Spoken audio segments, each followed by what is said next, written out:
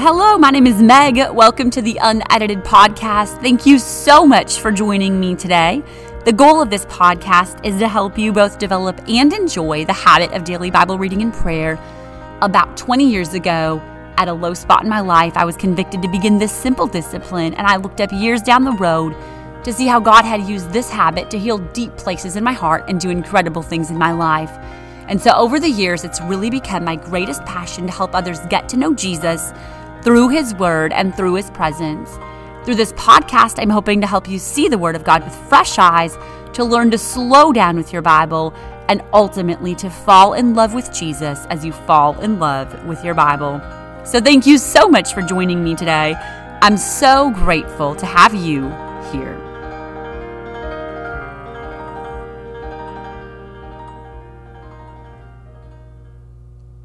Thank you again for joining me today. Today we are going to talk about a little line that Jesus spoke in Acts 1 verse 8 where He said, "You shall receive power after that the Holy Ghost has come upon you." Before we get into it, I just want to say a massive thank you to everybody who's left reviews on either the book or the podcast. I so appreciate the kindness. As you guys know, we live in a world with millions of options. If you go on Amazon to buy a pen, there's probably 22,000 types of pens, and ultimately, I think a lot of times I personally just pick based on the one that has the most reviews, the most 5-star ratings, and go from there. And so truly ratings and reviews are such a huge part of spreading a message in this day and age. I am passionate about this message of finding hope and healing through Bible reading and prayer, establishing relationship with Jesus through Bible reading and prayer, and the power of the Word of God, the power of His Spirit. And so when you leave a review or a rating, you are helping spread that message. So if you haven't had a chance yet, can I just ask if you would consider taking just a second or two to do that? It really is very helpful with, again, spreading this message. And so I just wanted to say thanks to those of you who have already done so and encourage those of you who haven't to consider doing so. I hope you're having a great day. Today's a great day. Today's Friday. And tomorrow's Saturday, and you may have something fun to do on your calendar, and I'm excited about that.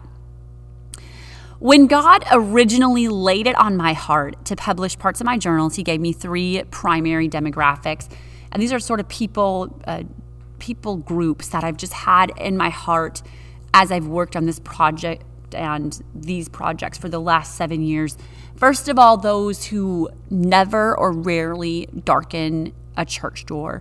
We live in a world where a lot of people have had no religious upbringing, no religious experience. They really have their own philosophies or maybe are agnostic, just again have no sort of religious background whatsoever. That was my first demographic that God laid on my heart. Secondly, those who've walked in traditional or denominational religion but have never experienced the power of the Holy Ghost. They're very sincere and are serving God with everything they know, but they've never been taught about the power of the Holy Ghost. Number 3, those who have experienced the power of the Holy Ghost, but have never walked in close relationship with Jesus. They've never really learned how to seek Him out in His Word or in His presence. They've never sought to get to know Him and really walk closely and daily with Him. So those were the original 3 demographics that I felt God lay on my heart so strongly. And most recently, I've felt very strongly a 4th category, and that is those who have once known the power of the Holy Ghost, but have walked away from God or their walk with God for whatever reason. And I don't know who's listening. I can see there's people listening. So I don't know who you are or where you are. Maybe if you find yourself in one of those demographics. But if you do, I want to say very clearly and very emphatically that God wants to do more in your life. He has plans for you. He has a future for you. He wants to give you power. And today, as opposed to reading an unedited entry, I'm going to read one of the closings from the book called You Shall Receive Power. And I have just felt to share this. Jesus said in the Gospels, "The words that I speak to you, they are spirit and they are life." And to truly and deeply understand the Word of God, we have to be filled to overflowing with the Holy Ghost. My pastor once said something to the effect of, and this is not verbatim, not word for word, but I feel that it's worth mentioning. He said the Bible is written in Holy Ghost. And it is so, so, so true that to, again, understand the Word of God, the Spirit of God has to be the interpreter for it.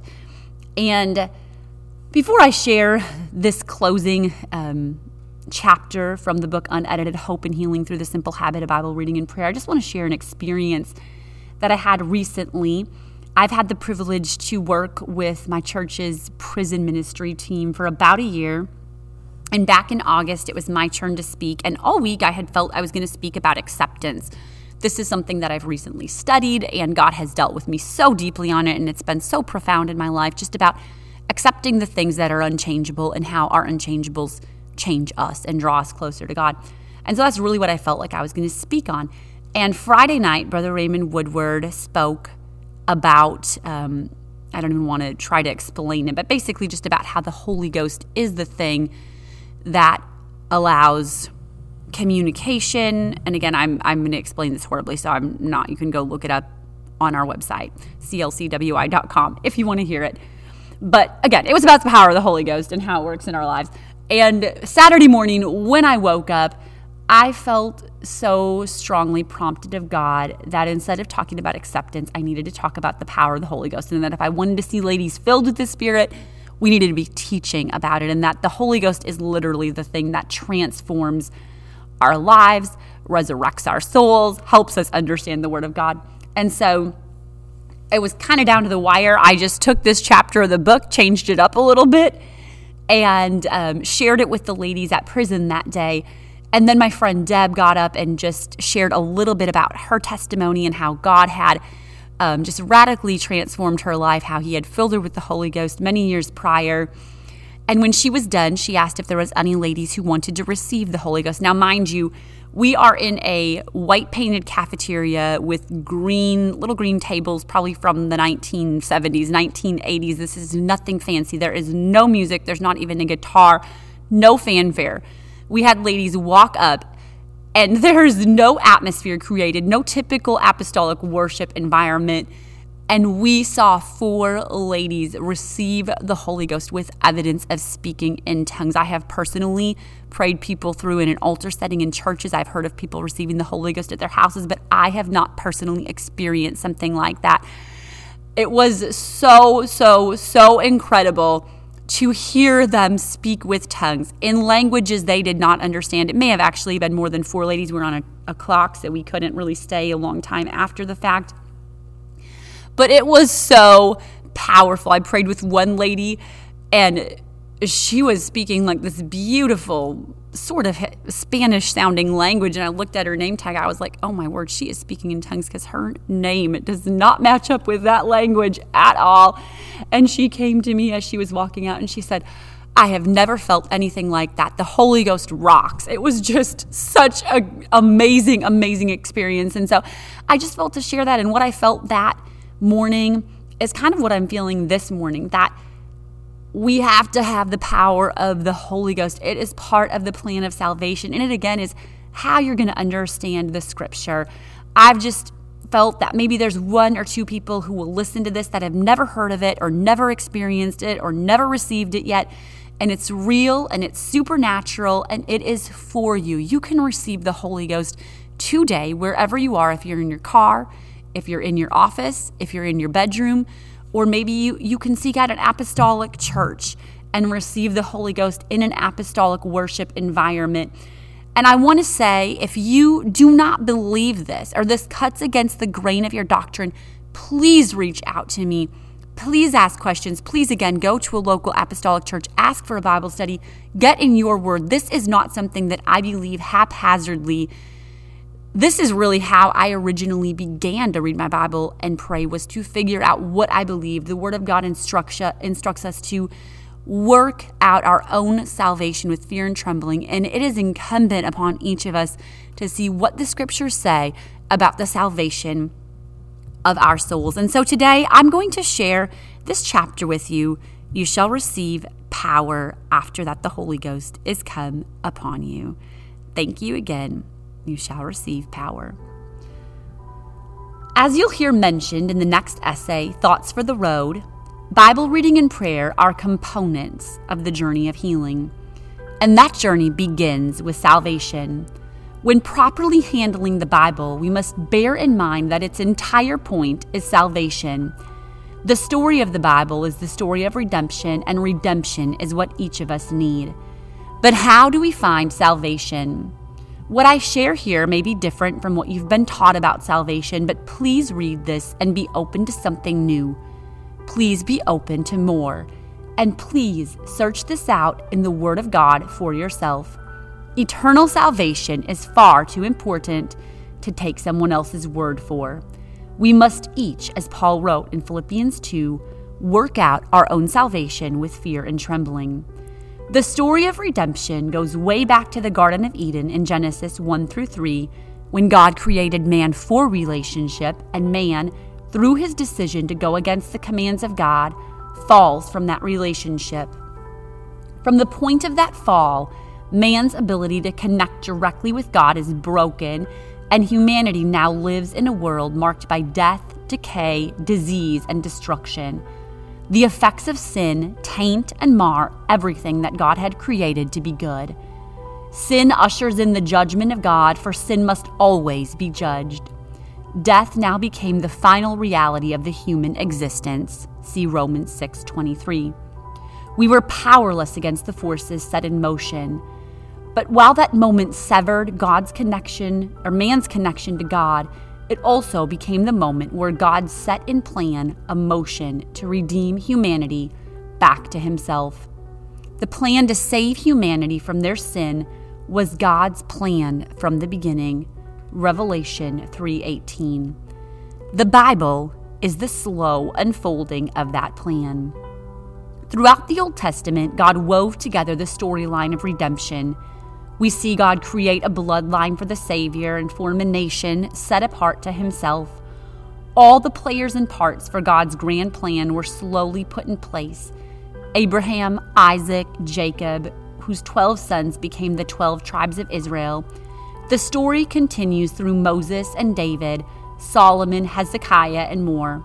Finally, the New Testament opens, and we hear an angelic proclamation. And she shall bring forth a son, and thou shalt call his name Jesus, for he shall save his people from their sins. Jesus came to earth, Emmanuel, God with us, for the stated purpose of saving humanity from their sins. In the gospel, we see Jesus grow, step into an earthly ministry which lasted 3.5 years, and we read about him fulfilling his primary purpose to give his life a ransom for many. Each gospel writer conveys Jesus' death, burial, and resurrection. Jesus willingly laid down his life as the final payment for man's sin. He was crucified on a cross, buried in a guarded tomb, and on the third day he rose from the grave. Jesus won final victory over Satan, over sin, and over death itself. This is the reason we can be saved. But the beauty of what Jesus did must be coupled with our response. We must respond to his finished work with obedient faith. During his earthly ministry, we see that Jesus trained 12 men, 12 disciples to establish his kingdom, the church. Following his victorious resurrection from the dead, Jesus spoke these words to his disciples before ascending back to heaven. And behold, I send the promise of my Father upon you, but tarry ye in Jerusalem until you be endued with power from on high.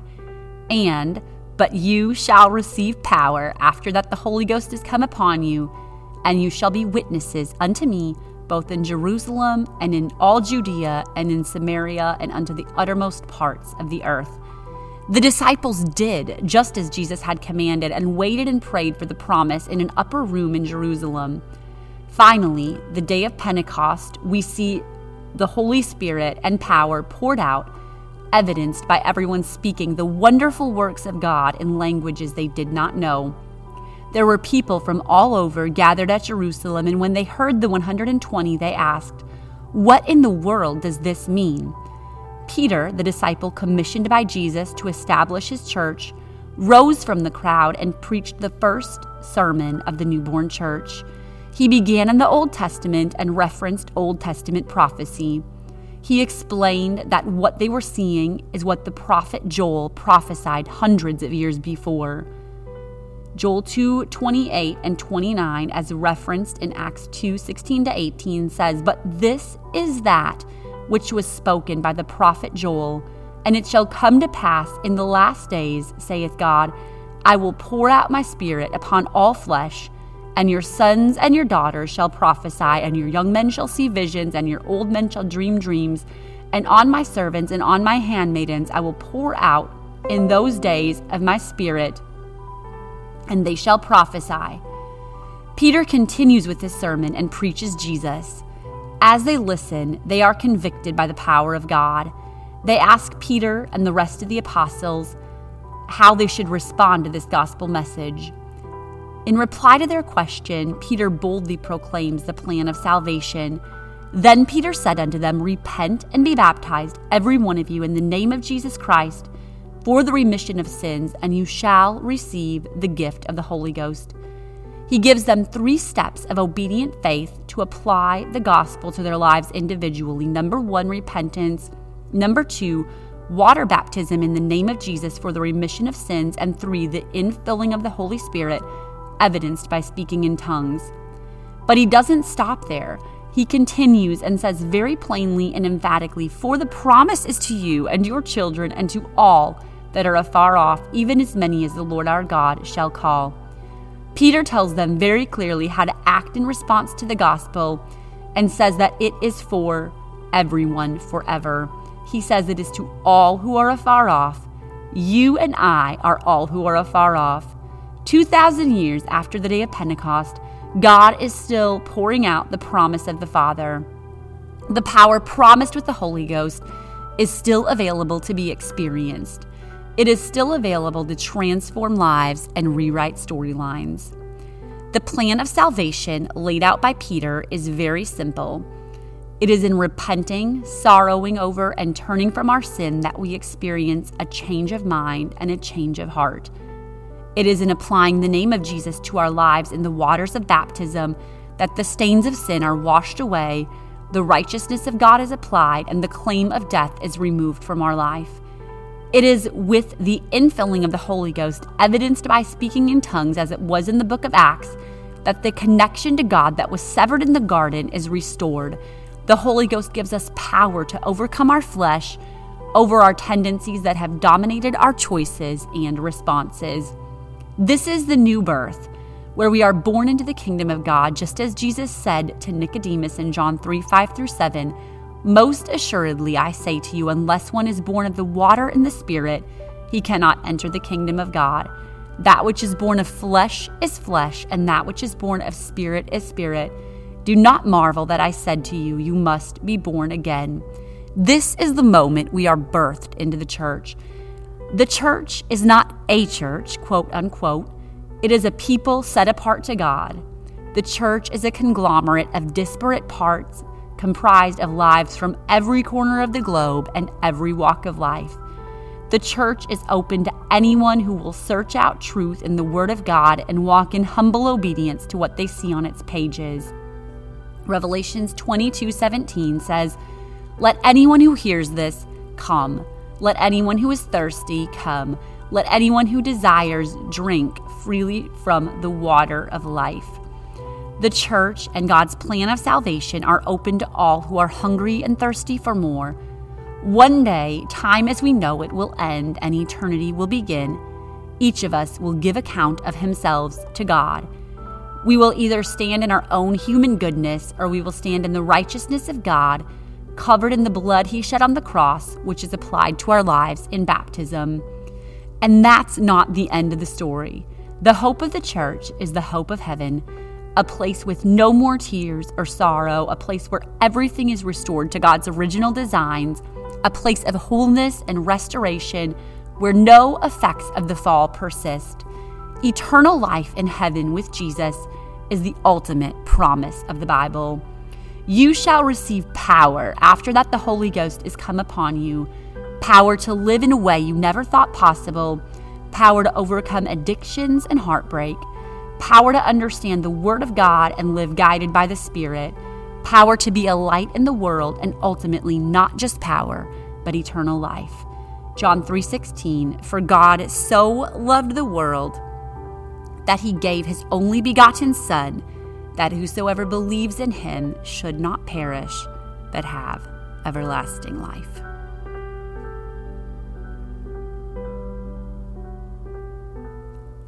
Again, that was one of the closings that I had felt godly in my heart. It was actually the last piece that I wrote for the book. I felt like I couldn't put a book out there that taught the habit of Bible reading and prayer and really promoted this concept that is proven that God does heal through the habit of Bible reading and prayer, but that I needed to talk about the plan of salvation. And the words of Jesus ring true to this day. You shall receive power. You shall receive power. If you have never been filled with the Holy Ghost, to overflowing with the evidence of speaking in tongues. And this is not to say that God has not been at work in your life, but there is truly power in being filled, in being birthed, and having a supernatural experience where God takes over your tongue and you speak in a language you've never understood or never known through your own natural mind. That promise is for you. Like Peter said on the day of Pentecost, for the promise is to you and to your children and to all who are afar off. You don't have to be in a crowd. You don't have to be at church to receive the Holy Ghost. Kneel down where you are. Repent of your sins. Worship God. He inhabits the praises of his people, and he will fill you to overflowing with his Spirit. As you worship him, your language will switch over. You'll speak in a language you've never known before. It is supernatural. It's powerful. It's for you, and God wants to fill you to overflowing. The promise is for you. Thank you again so much for joining me for this journey. I look forward to meeting up with you again next Friday.